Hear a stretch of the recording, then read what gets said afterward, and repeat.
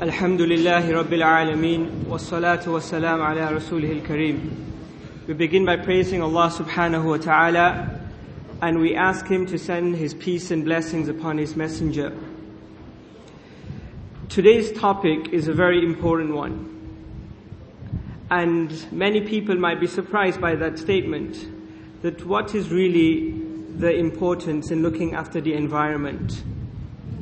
But when one really understands man's purpose in this life and the importance of looking after the environment, he will realize the importance of us as Muslims addressing this topic and being proactive when it comes to looking after the environment. Now, previously we've done quite a few seminars in giving dawah and the importance of giving dawah. But once a person has the information on how to give dawah and what information he should be addressing, but if within his lifestyle or if within his character there are certain traits which are contrary to the teachings of Islam, then this will have a definite effect on the way a non-Muslim will look at an individual. To give a specific example, say there's a Muslim organization who has prepared an event like this, and there are some non-Muslims who are within the conference trying to make sure that everything is going according to plan. Now, during this conference, we're talking about the importance of the environment, the importance of having Islamic characteristics, and yet once we walk outside of the lecture theater, we see that the Muslims are dropping stuff on the floor, that we're giving very little attention to litter and these kind of things. This is going to have an effect on that individual. A person cannot be preaching Islam and yet his characteristics are very different to the thing that he's preaching. And this is just one of the reasons why we will be addressing this very important topic.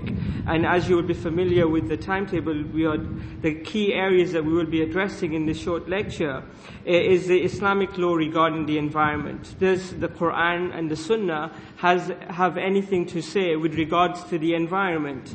The effects of our Islamic activities on the environment and wildlife. Is it possible that as Muslims we are doing certain things which is actually harming the environment? Thirdly, priority of issues from an Islamic point of view. Once we realize that looking after the environment is important, which are the key areas that we should pay special attention to? And finally, Muslims being proactive to promote and pursue ways of cultivating and preserving the environment. Inshallah, these are some of the areas that Brother Sheikh Shabir Ali will be addressing. And with that, inshallah, I'll pass it on. But before I pass it on to him, an important announcement. Brothers and sisters are requested to switch off their mobile phones. We've had several complaints from brothers and sisters that during the lecture, some individual sitting next to them is busy talking to someone else. And this is also causing a distraction to the speaker as well as the audience. So please switch off your mobile phones. Inshallah, once the talk is finished, you can switch it back on again. Jazakallah khair.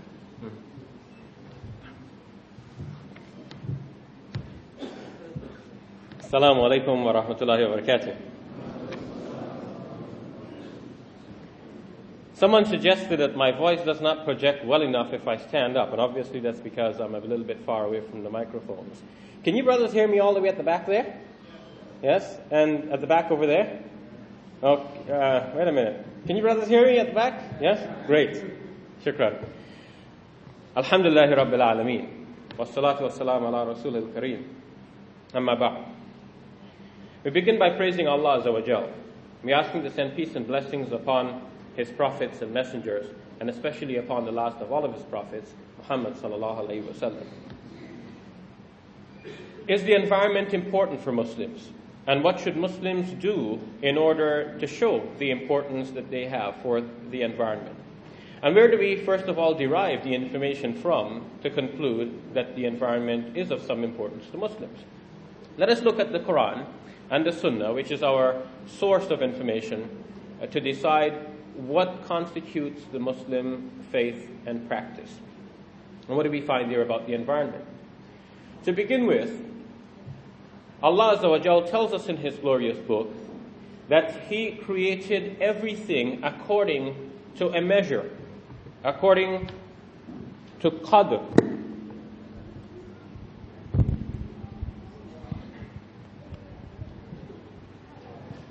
The word qadr we all understand as representative of the sixth pillar of Iman. But the word qadr is also a very comprehensive term. It refers to a measure. And when Allah subhanahu wa ta'ala says in Surah 54, in Surah Al-Qamr, إِنَّا كُلَّ شَيْءٍ خَلَقْنَاهُ بِقَدْرٍ, everything we have created with qadr. Here we can understand that Allah subhanahu wa ta'ala has created everything with a measure, according to measured properties, characteristics, to make sure that it is just right. So Allah subhanahu wa ta'ala has made everything just right. Everything around us. And Allah invites us to examine what He has created and see if it is not so, in fact, just right. فَارْجِعِ الْبَصَرِ, use the eyes to review. هَلْ تَرَى مِنْ فُتُورٍ, look at the heavens. Do you see any rift? Is there any faults? Allah has made it just right. ثُمَّ ارْجِعِ الْبَصَرِ, review one more time, have a look. This is in Surah 67, Surah Al-Mulk. Allah subhanahu wa ta'ala has created things just right. وَالسَّمَاءَ رَفَعَهَا, Surah 55. وَوَضَعَ الْمِيزَانِ, Allah has raised the sky and Allah has placed the mizan. What is the mizan? The balance. Again, in the Quran, a few words are used to include a lot of meaning. The Prophet ﷺ is reported to have said that he has been sent with jawami al-kalam, comprehensive words. Not only in his own sayings, but in the Quranic text as well. More so in the Quranic text, comprehensive expressions.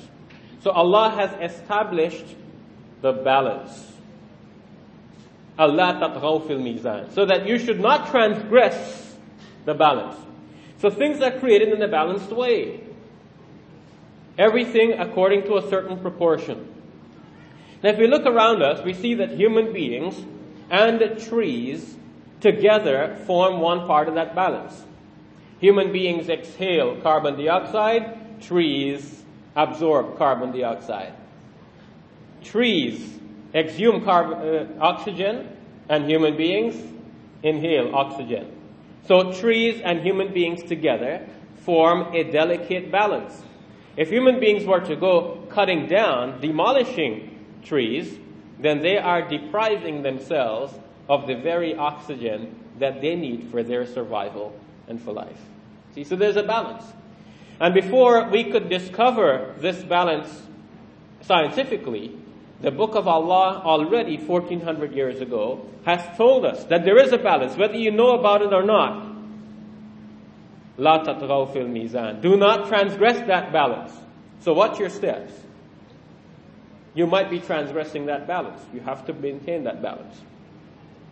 So Muslims now realize that human beings are placed here on earth as representatives.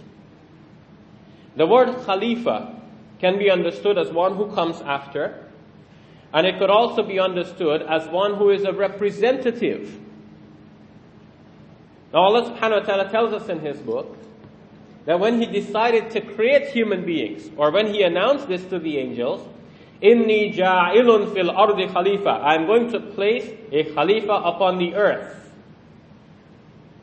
What did the angels say? أَتَجْعَلُ فِيهَا مَنْ يُفْسِدُ فِيهَا وَيَسْفِكُ الدِّمَاءِ, are you going to place on earth one who is going to corrupt the earth and shed blood? وَنَحْنُ نُقَدِّسُ بِحَمْدِكَ وَنَحْنُ نُسَبِّحُ بِحَمْدِكَ وَنُقَدِّسُ لَكَ. Whereas we, angels, are praising you and we are holy towards you. We are sincere towards you. We are sincere worshippers of you. So here the angels are wondering, Allah subhanahu wa ta'ala is going to create human beings. Now human beings have some obvious characteristics, and their characteristics imply that certain things are going to happen. The angels can foresee What's going to happen? Human beings are going to shed blood.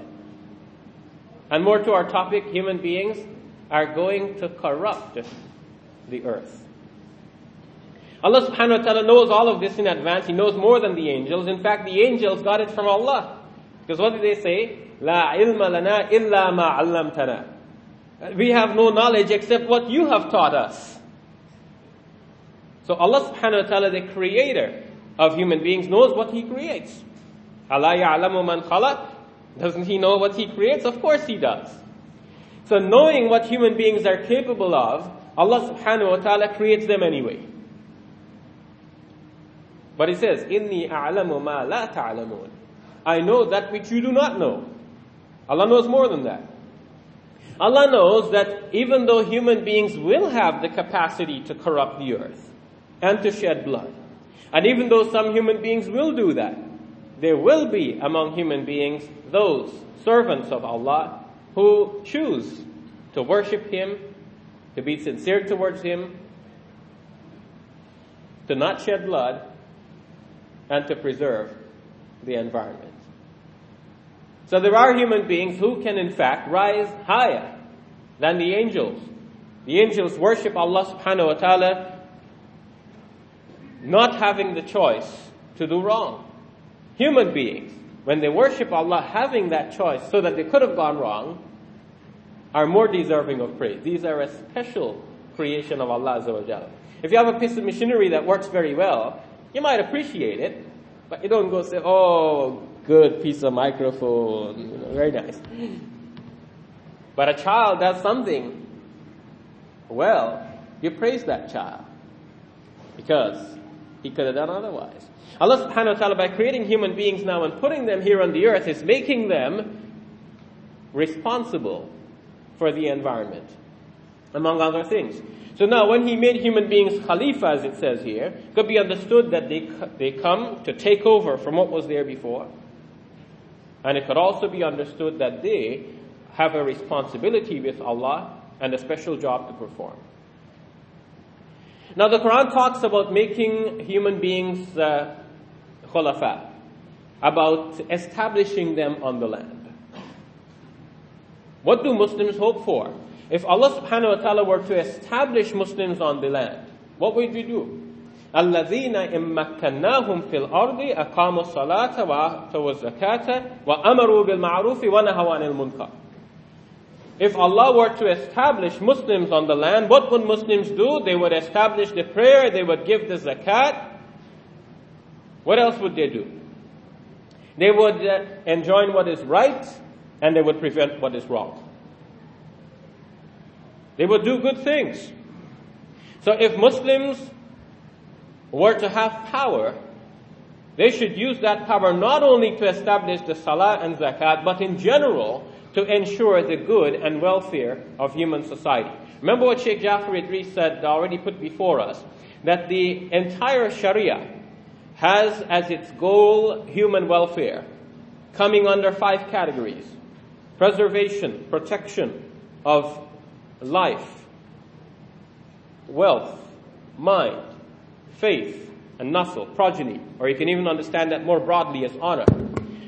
So preserving things for human beings, that is the goal of the Sharia. And the environment, as we are seeing, is also part of what human beings deserve to grow in, to flourish in, to live in. So yes, Muslims do have a responsibility to the environment. Anything that is in a Muslim possession is not believed by the Muslim to be his very own. A Muslim understands that we are trustees of what we seem to possess. See, someone else like the Qarun says, well, I worked hard, or I have intelligence, and because of my intelligence, I'm wealthy.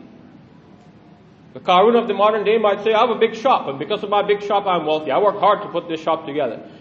The Muslim says, no, it is from the fadl of Allah subhanahu wa ta'ala. A Muslim puts up a sticker in his home. He didn't need a sticker to say this. He needed to think this. But anyway, he puts a sticker that says, هَذَا مِنْ فَضْلِ رَبِّي. The sticker is right. It is exactly. His home is provided to him as a grace from his Lord subhanahu wa ta'ala. And it is given to him for a time.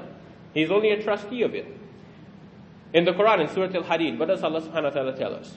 وَأَنْفِقُوا مِمَّا جَعَلَكُمْ مُسْتَخْلَفِينَ فِيهِ.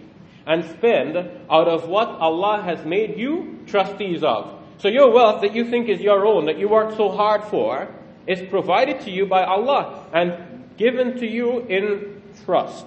So that when He says spend out of it, spend out of what He has made you trustees of. And people say, well, wait a minute. After I worked hard and all of that, so you're saying that Allah subhanahu wa ta'ala provided this to me? Didn't I get it from my work? Of course you got it from your work. But nothing works except with Allah subhanahu wa ta'ala. We say, La hawla wa la quwwata illa billah. There is no power, no might, no ability, except with Allah Azza wa Jal. Now if you think for a moment how the system works. Imagine, let's think of a Muslim, and we always call him Zaid. I don't know why, but we say Zaid and Bakr. So let's call him Zaid. If there's any Zaids here in the room, I apologize for using your name so many times. So Zaid has an old car. He hasn't started it for a while, and he doesn't think it might start. So he goes there, and he thinks he better give it a try anyway. And he puts his key in, and he says, Bismillahir Rahmanir Rahim. And he's really thinking now, Bismillahir Rahmanir Rahim, right? And, he turns that key, and now even he is surprised. It starts. He says, Alhamdulillah. Now, if you ask an independent observer what happened here, he would tell you Zaid went into the car and started his car. But if you ask Zaid what happened, Zaid will say, man, this old clunker couldn't start, but Allah started it for me. This Bismillah really works. And Zaid drives his car now to his mechanic. And if you ask the mechanic what happened, the mechanic will tell you something about ignition and fuel and combustion and all of that. So now who is right? Is the independent observer right in saying that Zaid started this car? Or is Zaid right in saying that Allah started this car for him? Or is the mechanic right in describing the mechanical process? In fact, they are all correct. The independent observer is right because Zaid did in fact go in and start his car. Didn't I say that myself? Yes, that's what Zaid did. And Zaid is right because without Allah nothing clicks. You can have all the cars in the world, you can have all the fuel you want, but you wouldn't get from A to B without Allah Azza wa Jalla. You can turn that key for all you want, but it wouldn't click without Allah Azza wa Jalla. In fact, come to think of it, you couldn't turn a key without Allah Azza wa Jalla. You wouldn't have a key, and you wouldn't have a car, and so on and so forth. So, Allah subhanahu wa ta'ala is the one who ensures everything. And the mechanic is also right, because what he is describing, in fact, is the mechanical process, is the system of cause and effect through which Allah subhanahu wa ta'ala does things. So now, when you say, I went to work, and that's how I earned my money, akhi, you're just describing the system of cause and effect through which Allah subhanahu wa ta'ala provides you your money. So Allah is the one who provides it. So a Muslim believes that everything we have is given to us by Allah Azza wa Jal, and He has given it to us in trust, so that we should use it properly. So even our bodies is a trust, such that we should protect it, maintain it, keep it in good health. That's also part of being a good Muslim. Being good to your own body. It's not that, okay, this is my body, I use it however I want to. In the hadith you read that your eyes have a right on you, meaning that you should get some sleep as well. Your body has a right on you, you should get some rest, and so on. The world in which we live is also a trust. And we have to maintain that, we have to protect it, such that it is used according to the pleasure of Allah Azza wa Jalla. Now, we have come a far way now looking into the Quran and the Hadith text, and we should ask ourselves, how does this compare with some thinking outside of Islam? What are people thinking then are their responsibility towards the environment? Let's ask a question very quickly. Why should anyone care for the environment if they are not a Muslim? Now, one might give some good reasons. One might say, well, let's leave it for, protect the environment and leave it for the next generation. But if an atheistic philosophy is pursued, there's no good reason why one should want to leave it for another generation. In fact, in the first place, you have no guarantee that there is going to be another generation. In the second place, the atheistic philosophy is built on ideas which should not have anything to do with being good to others. There's no reason to be good to others if in fact an atheistic philosophy is what you pursue. You should be good to number one, yourself. So, if you can use the environment for all you want, waste it for all you can, destroy it, and who cares what, then that is exactly what you should do. But Islam now teaches us that there is a foundation for you to protect and maintain the environment, because now you are trustees of that environment. There is a thinking out there that we must subdue the environment. We must conquer it. We must conquer nature. That is the function of human beings. And then on the opposite side of the scale, there is the thinking that you shouldn't try to conquer nature. That nature has as much right as human beings have. So animals have as much right as human beings have. So you shouldn't kill animals for food, for example, because the animal has a right to life just as much as you have. How do we balance between all of these different philosophies? On the one hand, you have the one extreme that says you should conquer environment. On the other hand, you have the other extreme that nature is just as good as human beings. And in Islam, you have the balance, saying that we don't have to conquer the environment or conquer nature, because nature has been created by Allah for our benefit, but at the same time, you cannot misuse it because it is a trust from Allah. So not on the one extreme of saying you have to conquer nature, and not on the other extreme of saying that nature has an equal value with human beings. Or sometimes it's even argued further than that. So now, someone says, well, you cannot kill animals for food because nature has an equal right. But where does this thinking come from? Who says? Or to put it another way, if Muslims are to kill animals for food, what gives them that right?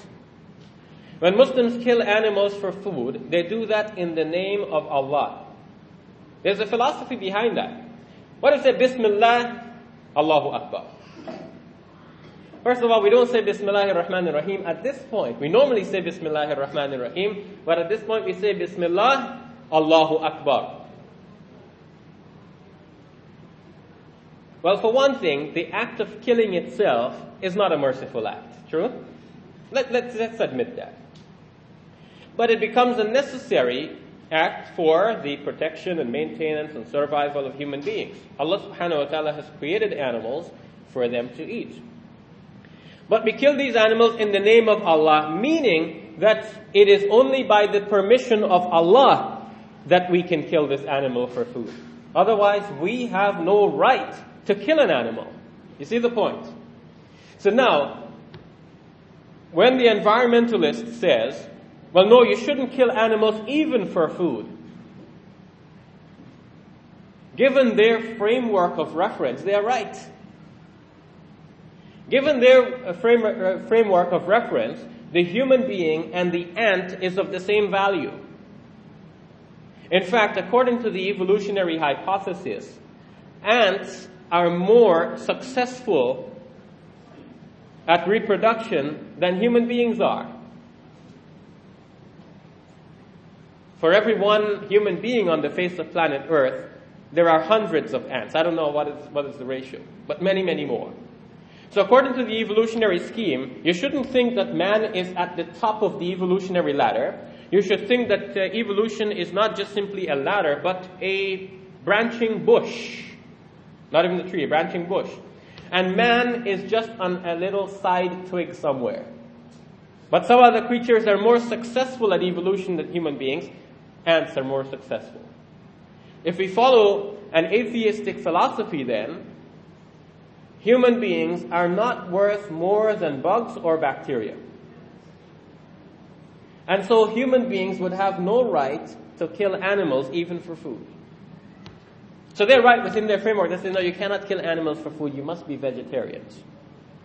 That is an extreme that we can avoid because we have a frame of reference that permits us to kill animals for food.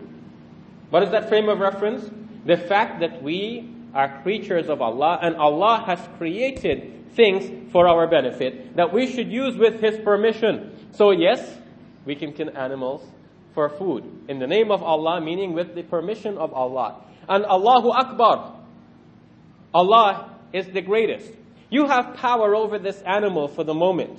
You're about to slaughter it for your food. But do not forget that there is one who is more powerful than everyone else. There is one who is greater than all. That is Allah Azza wa Jal.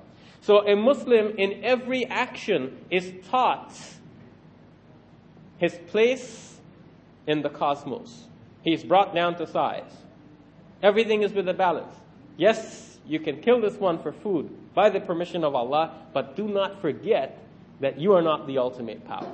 It's one greater than you. So you have to behave in a controlled manner. So that's the balance between the various extremes that are there. The Prophet Muhammad ﷺ spoke about the rights of animals. In fact, one of the Muslim scholars in the 14th century, Ibn Abdus Salam, wrote the first book on the rights of animals. Did you know that? The Prophet ﷺ, before this Muslim scholar, already spoke about the rights of animals. Once he saw a camel with its back bent, and the Prophet ﷺ criticized the people who had treated the camel so. And he said, use the animals while they are healthy and retire them healthy also. Not that you use them till you break their backs. Right? Again, you have permission to use these animals, beasts of burden. But don't break their backs. Don't give them a job that is too much for them to bear. Now again, if we ask, can we use the animals as beasts of burden? If you follow an atheistic philosophy, the answer is no. Can you keep animals to observe them? Why in an atheistic philosophy? Human beings and chimpanzees are of the same worth. So human beings would have no right to keep chimpanzees for viewing, for example. And yet, despite that philosophy, that is done anyway. So Islam gives us that balance. We cannot cage an animal and deprive it of its freedom. We must allow that animal to go free if that animal loves freedom. If an animal is domesticated, it stays with you, fine. We cannot hunt an animal for sport, just for sport. You cannot use a live animal as target practice. Yes, you can hunt for your food, but not for sport. See, these are teachings that are already there in the sources of Islam, in the Quran and Sunnah, for the last 1400 years. If Muslims have not practiced this, then this is our own fault. In modern times, Muslims are known for a lot of other things than what Muslims really should be known for. When Abu Bakr radiallahu anh was about to migrate to Habasha, the Muslims were being persecuted in Mecca, true? They were migrating to Habasha, where they could live in peace and security. Muslims are not violent people. Muslims love peace, and they move away from the scene of violence. They avoid violence when they can. So Abu Bakr radiallahu anh was also going to avoid this violence in Mecca, move away to the safety of Habasha. He wanted to live in peace. So the Muslim policy is to live and let live. But some people pursue the policy of live and let die. Abu Bakr radiallahu anh is now migrating. Ibn ad-Dughunna, one who later became a Muslim but at the time was not, said to Abu Bakr, you can't leave. You're the one who protects the widows. You look after the orphans. You help the needy. If you leave, who's going to do all of that? He said, no, Abu Bakr, you stay, and look, I'm going to offer you protection. Ibn Abdullah was a big guy, So the Arabs respected a tribal system where if somebody offers you protection, then that has to be honored. In other words, if they want to harm Abu Bakr, they have to first come to Ibn Abdullah. Right? He was a big guy. You don't mess with him. But the importance of this story is to show that Muslims, like Abu Bakr radiallahu anh, should be known to our non-Muslim neighbors as people who are good to have around. Because they do things in society. They help the widows. They look after the orphans. They treat the needy well. They look after the environment. They plant trees. They look after animals. They help other people. This is what Muslims should really be known for. And if we were following the teachings of the Prophet ﷺ, we would be known for all of this. because he encouraged us to give sadaqah. And usually we think of sadaqah as writing a check. That's easy for, a person in this country who has a nice paycheck, right? You can easily write a check. But do something with your hands. Involve yourself in sadaqah. And one of the ways you can do that is by planting a tree. Did you realize that? There is a hadith which actually says that if a person plants a tree in which the birds come to nest, and the animals eat from it, the fruits, and people come and shade under it, then there is a sadaqah for all of this. It is a sadaqah, a charity for you. And I want to thank the other speakers who are part of this conference, because I've been picking their brains to prepare for this lecture. It's the first time I'm delivering a lecture on this subject, and they have been tremendously helpful to me. And in fact, Brother Anwar al-Awlaki just handed me this hadith on my way in. So this is just like the last late-breaking news. Just on my way into the studio, I have this late-breaking news to share with you. Narrated by Imam Ahmad. Whoever plants a tree and has patience in protecting and nurturing it until it grows up and bears fruits, Allah would grant him the rewards of sadaqah for every fruit that is taken from it. That's sadaqah. Plant a tree. There's a hadith in which it is related that if the hour comes, the hour refers to the last day, but that's a protracted thing. That's not like everything instantaneous. So the hour comes, and if you have a seedling ready to plant it, and if you're able to finish planting it before the hour overtakes you, go ahead and plant it. A lot of people think that Muslims are fatalistic. But in fact, Muslims are people who do things. Yes, we do things. The idea that the Day of Judgment is going to come does not stop Muslims from doing something for this world. There is a narrative which says that if you work for this world, work as if you're going to live forever. And when you work for the hereafter, work as though you're going to die tomorrow. So work for the hereafter as though you're going to die tomorrow. But work for this world as though you're going to live forever. So our vision for the life after death does not stop us from seeing what is here. It's just that we have a broader, long-range vision. We see into the life hereafter. The rest of our comrades just see the immediate things of this world. And they love the world more than they love the hereafter. But the Muslim sees the whole thing. If you look far ahead, then you'll catch the entire focus. Or if your focus is far ahead, you'll see everything in the background. This was one of my first tips when I learned to drive many years ago. My driving instructor said, Shabir, just look far ahead. I thought I just had to look over that bonnet, This is the bonnet, and I'm just... He said, no, look far ahead. As far as you can see. And you'll see everything else. That's what the Muslim is about. He looks far ahead into the life hereafter. That's what he wants. That's his goal. But everything else comes in the periphery of his vision. He doesn't lose sight of what's around him. So, yes, we have to care for that which is around us.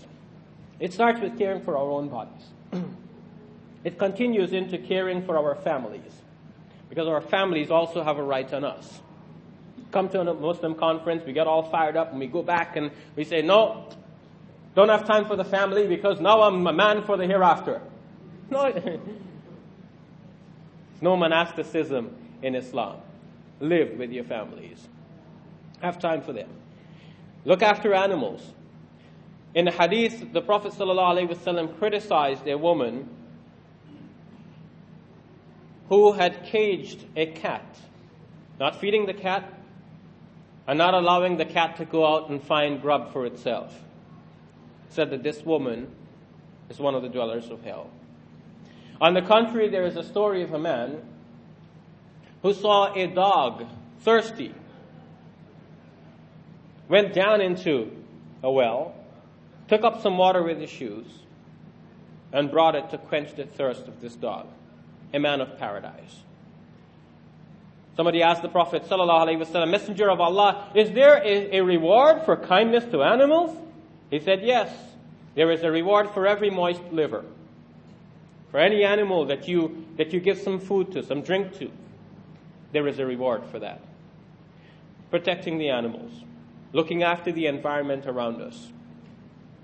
there are instructions in hadith and in the books of fiqh that Muslims should not urinate in stagnant water. Did you realize that?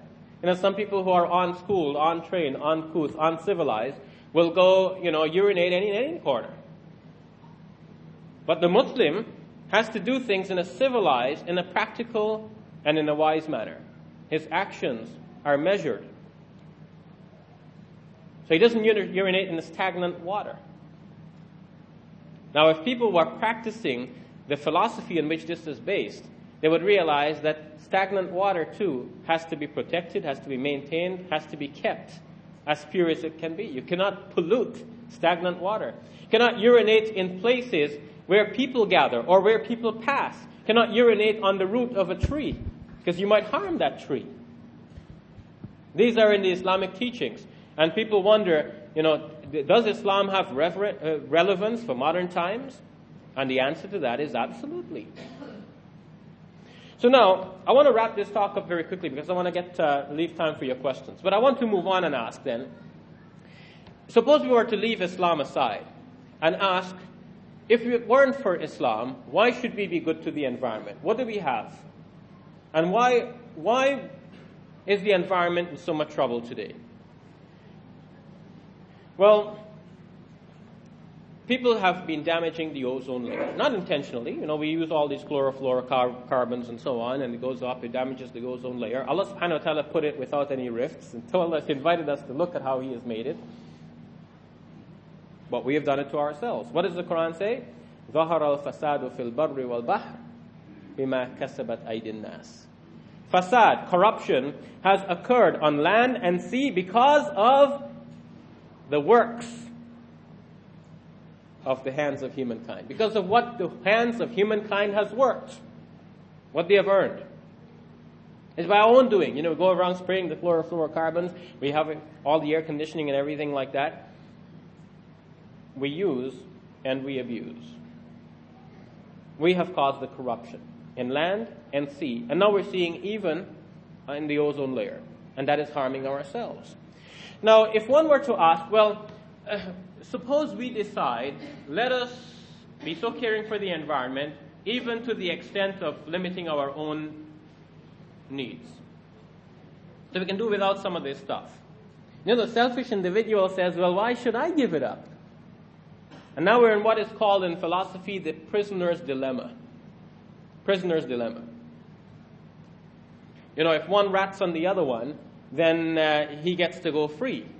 If he doesn't rat and they both confess, then, they get a lighter sentence. If one confesses and the other one doesn't confess, the one who doesn't confess gets a terrible punishment. The one goes free. So what happens? Both of them confess. But if they didn't confess, the case against them would not be proved. They would both have to go free. So if they didn't confess, both would go free. If one confesses, he goes free or gets a lighter punishment. So he says, look, let me take my lighter punishment and confess. So both of them end up confessing and both get the lighter punishment. If they didn't confess, both would go free. But each one confesses, fearing that if he didn't confess and the other one did, he would get a stiff one. So now we're in a prisoner's dilemma. Thinking, if I didn't do it, somebody else will do it. So if I don't harm the environment, somebody else will harm the environment, so I may as well go ahead and harm the environment. It'll harm me too, but that's the dilemma I'm in. If everybody decides not to harm the environment, we'll be okay. But if some people go ahead and harm the environment anyway, then I'm going to be harmed too. So I may as well go ahead, eat, drink, and be merry, harm the environment as well. It'll harm me as well, but who cares? There's nothing I can do about it.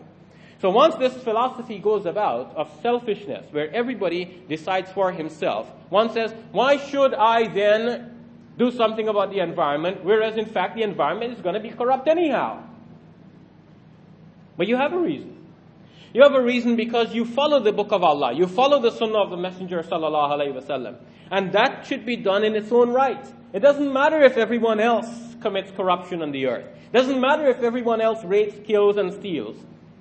You, as a Muslim, have a responsibility before Allah Azza wa Jal to do what is right, regardless of what anybody else is doing. So you are not in that prisoner's dilemma. You are in submission to your Lord Subhanahu wa Ta'ala. But the rest of the people are in that dilemma. I should throw my garbage about, because if I didn't throw my garbage about, somebody else is going to throw his garbage, and the place is going to be filthy anyhow. So why not throw the other piece of garbage? What difference is that going to make? It makes a difference if you do not throw your garbage. It makes a difference between you and your Lord. That is the point. Never mind what everyone else has done. You do the right thing. You have something and a reason for doing the right thing. Others may not have that. One of the ways in which people have corrupted our environment is to be summed up in a single word: wastefulness. Wasting. And Muslims are told in the Quran not to waste. Kulu washrabu wa la tusrifu. Inna Allah la yuhibbul musrifin. Eat and drink, but do not be wasteful. Allah does not like the people who are wasteful. Again, the Quran says in Surah Isra, وَلَا تُبَذِّرْ تَبْذِيرًا. Do not be wasteful in your spending. إِنَّ الْمُبَذِّرِينَ كَانُوا إِخْوَانَ الشَّيَاطِينَ. Surely the wasteful, the spendthrifts, are the brothers of the devil, or of the devils. كَانُوا إِخْوَانَ الشَّيَاطِينَ. So do not be wasteful. Surah 17, ayah number 27. Easy to remember, right? 17 and 27. Let your brains work on that. So we cannot waste.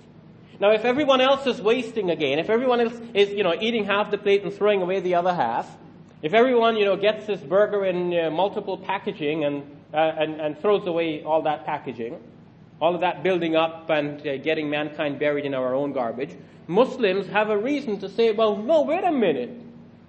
That's not right. I don't have to do it that way. I don't have to waste. I myself, for my own sake and for the sake of Allah, can decide not to waste. So I'm not going to be a spendthrift. I'm not going to be wasteful.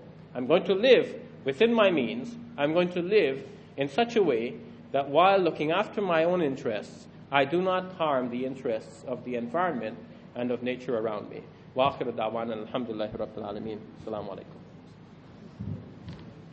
Sure, there should be some paper being passed around soon, so we'll also take questions from the floor. We'll take questions from the floor as well. The brothers with the microphone aren't around, but if you could say a question, I'll try and repeat it and then we'll address it to the speaker.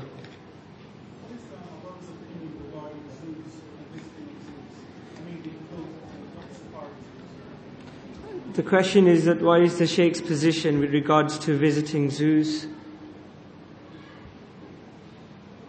I haven't studied the position. I don't have an answer for that.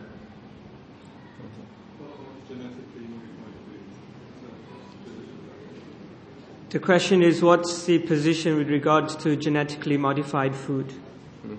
Well, if some genetic modification can work for the benefit of human beings, then I don't see any harm in that. And as far as I'm aware, the Shuyukh of Islam have not ruled against that. If something is harmful, then naturally it will contradict with the maslahah, which is the objective of the Sharia, and then there will be a ruling against it. Is there a question from this side? Since we have a brother with a microphone. Assalamu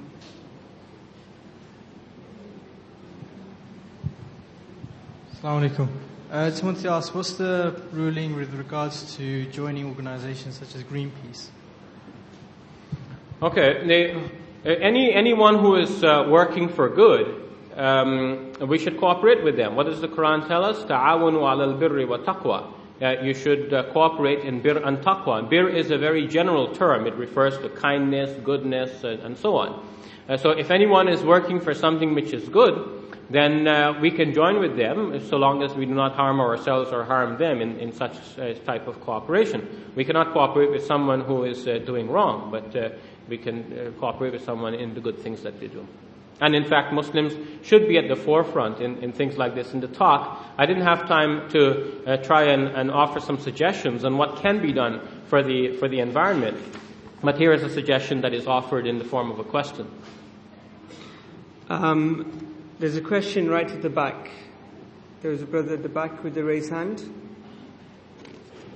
But before he goes to him, at the back. Was there anyone at the back? Yeah, the last row. I'll read this question first. Surely the state of the area around the university is enough evidence against us.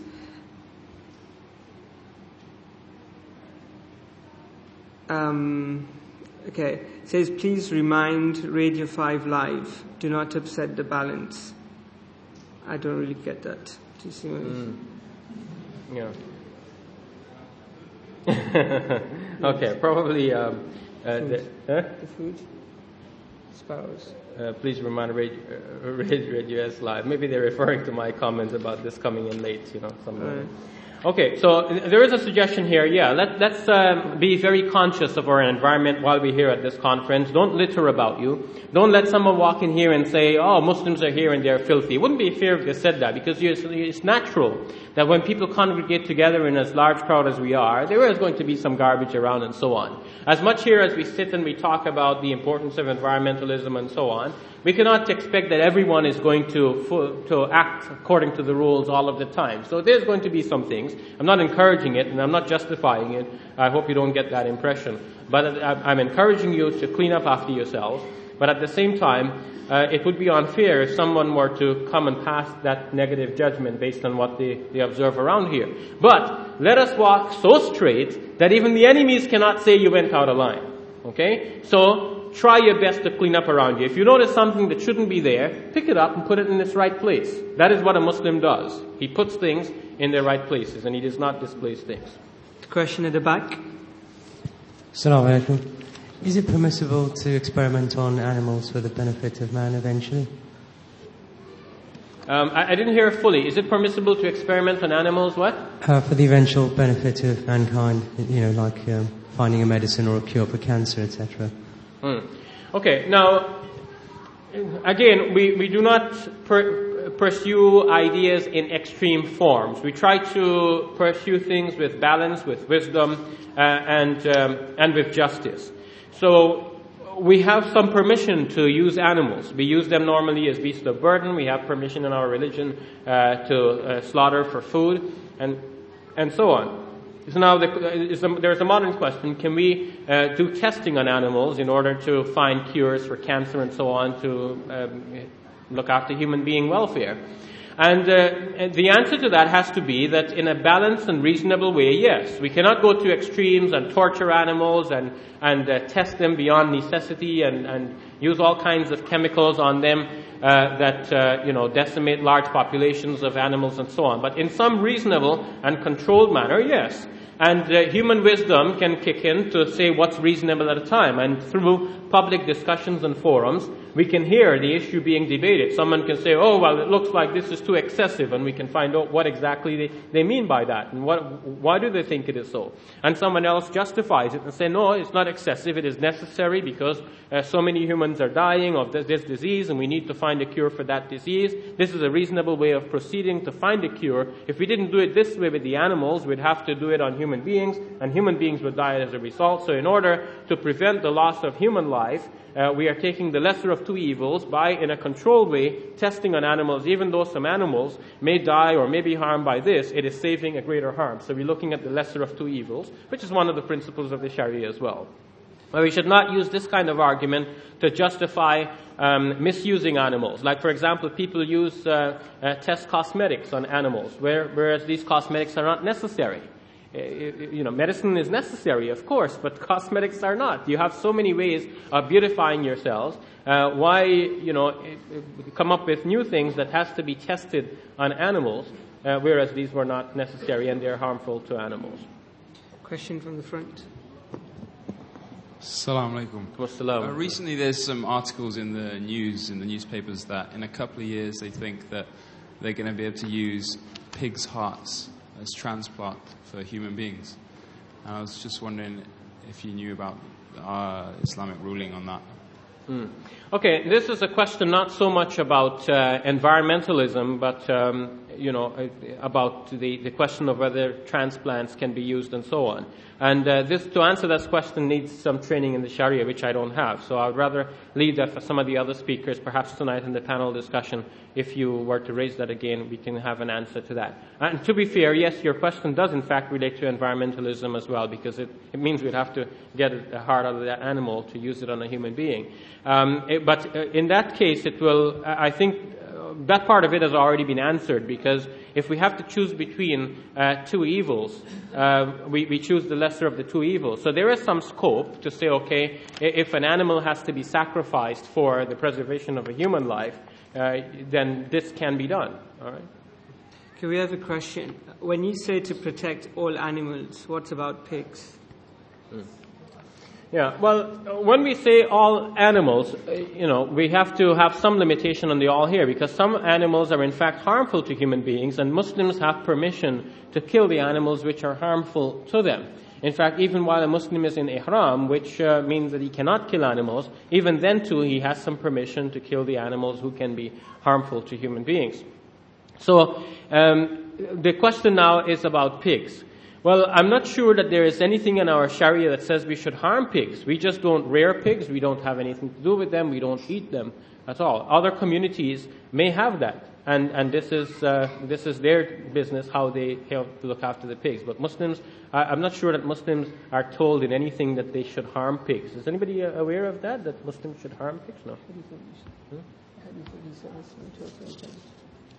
Yeah, well, I mean, the hadith of Isa alayhi salam, that towards the end times he will kill the pigs, he will break the cross.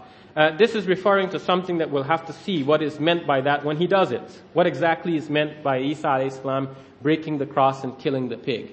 Furthermore, what he will do with special permission that is given to him by Allah Azza wa Jal. So that is not something that gives a command to us to do this or that.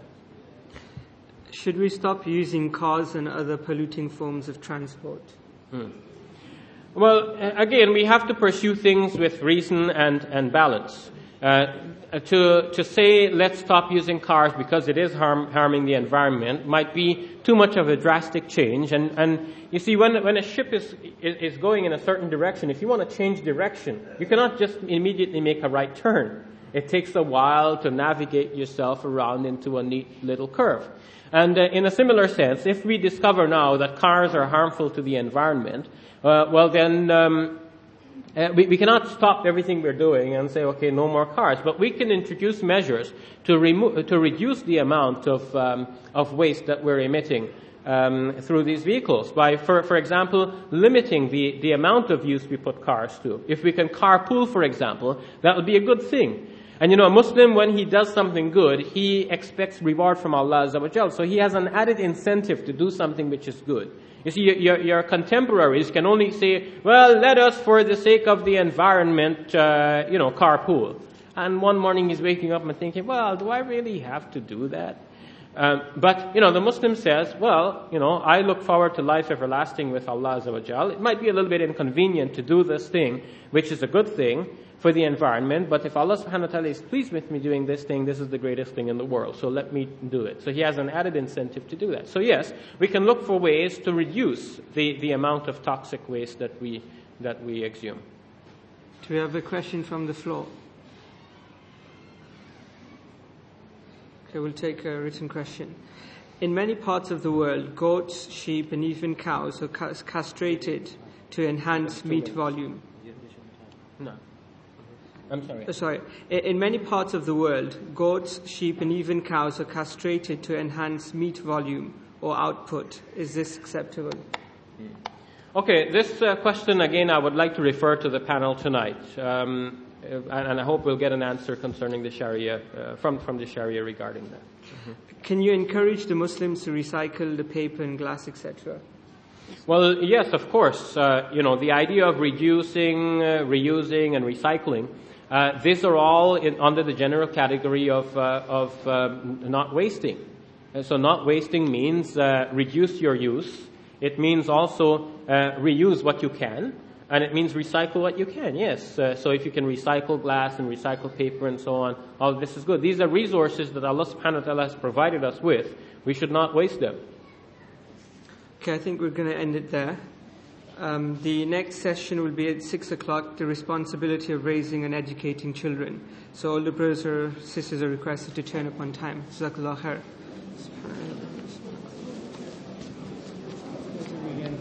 There wasn't really any questions here.